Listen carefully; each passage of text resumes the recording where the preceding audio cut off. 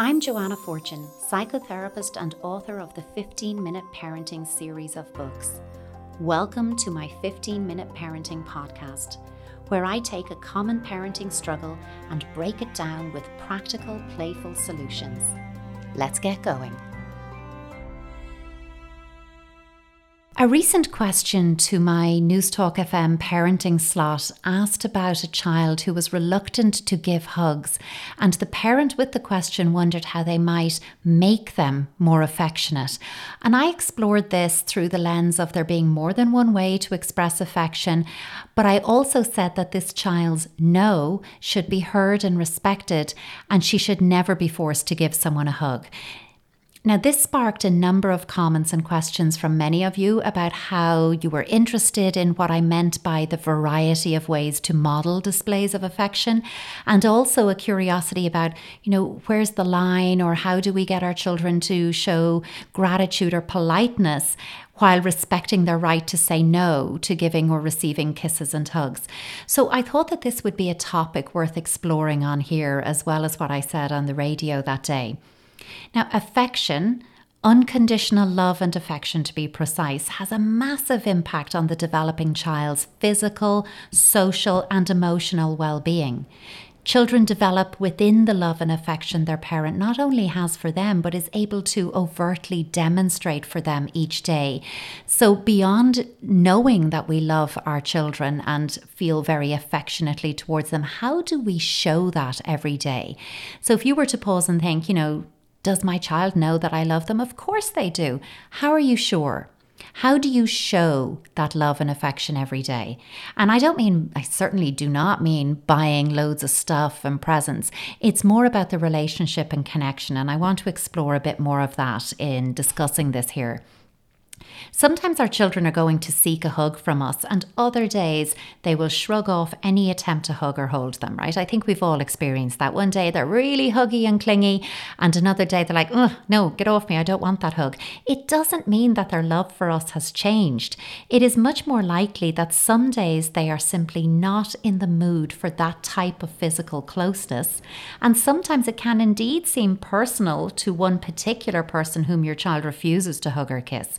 It doesn't mean it's personal. There might be something else going on. Whatever the reason is, I believe it's really important that we hear, we acknowledge, and we respect their no for a number of reasons. Not least of which is that it is a good way to model consent and respect for body boundaries from the youngest of ages. That means that we have a baseline that we can grow that conversation about consent and body boundaries up as they grow up. It means that we accept their no and perhaps reflect, okay, not today, maybe another day, but not today, and that's okay. So we're reflecting back, I hear you're saying no. It doesn't mean I will never ask you for one again, but it's okay for you to say no, and I will respect that. We should always avoid forcing our children to give a hug or a kiss to someone when they don't want to, as it teaches them that they must please another, even when it doesn't feel comfortable to do so. And that just opens up a whole uncomfortable territory that we do really want to avoid, let's be honest. Our children grow up having very little say and control over things in their lives. Think about it really. We tell them to eat their dinner even when they protest that they're not hungry. We encourage them to go to the toilet before a car journey even when they say they don't need to go. We tell them to wear a coat outside even when they say they're not cold. Now, we do this as parents motivated by their best interests, and also the fact that we know we'll only get a few meters down the road and they'll be like, actually, I do need to go to the toilet, and we'll regret not having checked that. And I'm not saying we're wrong in these areas. Sometimes we have to call it that 2 degrees outside warrants a coat regardless of not wanting to wear one, or you have to wear a seatbelt in the car regardless of how you feel about it. But how our children choose to show or withhold physical affection is one that we need to ensure that they develop strength and confidence about at young ages to help keep themselves safe as they grow. Their no about body boundaries will be heard and respected. If your child doesn't want a hug or kiss, this is an expression of bodily autonomy in a world where they get so little opportunity to practice this. No means no. We say that all the time, don't we? But it also applies here. No means no. Your child should have the final say on this one. It is only awkward if we make it a battle by ignoring or seeking to override their no and insisting, go on, you will, go on, give the hug, give the hug.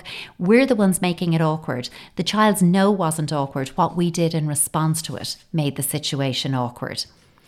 I think that as parents, we are now much more aware of and sensitive to what our children want and need, and we offer and encourage them to make independent choices and decisions and to share their thoughts and opinions on matters in their lives. Yet, all of that being great, but when it comes to give nanny or granddad a hug or kiss, we can forget our views on and desire to raise a child with strong bodily autonomy and understanding of consent, and instead we push them to do so out of what we deem politeness. Rather than force our child to shuffle over and give a stiff, reluctant hug or kiss, step back and trust that the adult in question can take it. They can handle it. They can handle your child saying no, and you can lead by example by affirming your child's choice and then moving swiftly on. You simply say, oh, not today, Gran, that's okay. Let's move on. Okay, and you redirect, distract, whatever it is, you move on the situation. Now, if you're struggling with this one, just pause for a moment. Maybe you're sitting there going, oh, I don't know, I think they should be given hugs and kisses and I don't think we should make a big deal out of it. Actually, sometimes the battle is the big deal. It wasn't a big deal until we kind of forced it. But even aside from that, just pause for a moment now and imagine someone asking you for a hug or kiss. As you are now, not you as a child, but you an adult. Maybe, it's a colleague or your boss. Put that in your head. They're asking you for a hug or kiss. Now just feel your reluctance to do so. Where is it in your body? How are you feeling like, oh no, wouldn't do that. And now imagine being told that you must do it. Perhaps you're physically nudged towards the person to give the hug or kiss that you've said you don't want to. Be aware of how that feels for you. Okay, not good, I'm guessing. That is what we do to our children when we force them to show a particular type of affection against their will. No one is happy about it in the end, least of all your child. And the person who asked for the hug immediately is like, oh, it's fine, I regret asking, let it alone, because it just becomes really uncomfortable for everybody. Now, I say this type of affection because there are many different ways to show and share affection. Pause now as you're listening just to quickly bring some of those other ways outside of hugs and kisses into your mind. Okay? Just take a pause and how do I show or share affection outside of hugs and kisses? Let a couple of things come into your mind. And I'm wondering, what did you come up with straight away? The first couple of things to your mind, and maybe after a pause, another few came. Perhaps on your list you have things like waving, smiling, winking, high fives, elbow taps, thanks to COVID, we've got elbow taps. Perhaps buying someone a coffee while you're out getting your own and surprising them with it, or maybe picking up somebody's favourite chocolate bar as a surprise treat when you get home, making a favourite dinner for your child or your partner or somebody else, putting on the water for an extra boost so there's plenty of hot water to run a bath when your partner comes home. Things like that, basically thoughts and actions that convey, I was thinking of you. You matter to me. I love you. I care about you. All of which are displays of affection. And children also have lots of different ways that they express affection beyond hugs and kisses.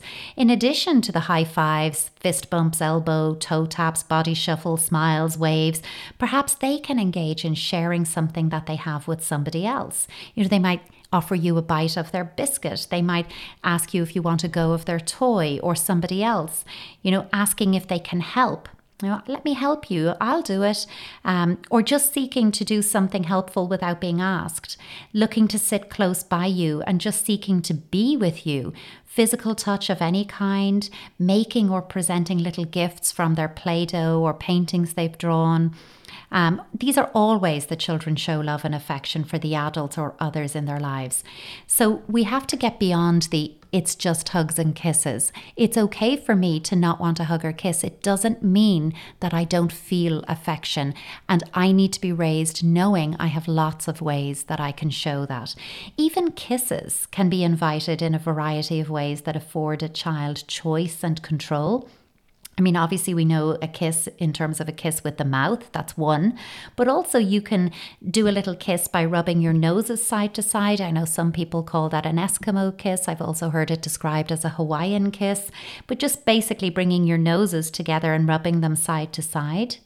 You can also bring your eye to someone's cheek and blink. Just flutter your eyelashes on their cheek, and that's often called a butterfly kiss. It's nice to know, we could have a kiss, we could use a kiss with our mouth, or we could do our nose kiss or our butterfly kiss. You can also do what, I'm going to call an elephant kiss. And what you do is you place your two fists, so ball your hands into two fists, place them on top of each other, and then bring them up to your mouth so that you're forming a trunk of sorts. And then you send the outside fist away, making a kiss noise as it gently lands on a cheek. So you're kind of put them fist on top of each other, raise them to your mouth like a trunk or a trumpet kind of a move. And then you're going to go, and make that kissy noise as your outside fist moves away from you and gently rubs the cheek of the other person or their hand. And that's just called an elephant kiss. And that can be a way for a child who really doesn't enjoy close physical proximity for whatever reason, and we will always respect that.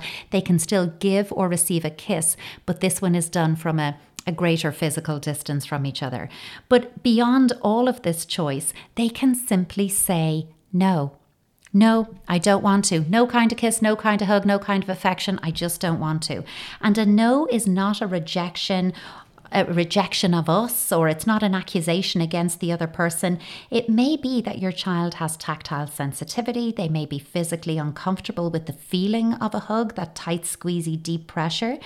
Maybe the person in question is wearing a particular perfume or aftershave, or their clothing has a smell that is overwhelming for your child. Maybe the material of their jumper or jacket they have a sensitivity to. Maybe they don't feel comfortable enough with that person to hug or kiss them. That is okay. That needs to be okay.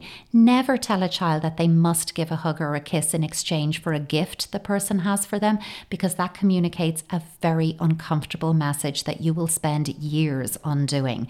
That I give you kisses and hugs in exchange for some kind of a treat, a good, an item. It's just not a message we want to start with our children. They can say thank you for a gift, and they can make or send a thank you card or picture for the gift.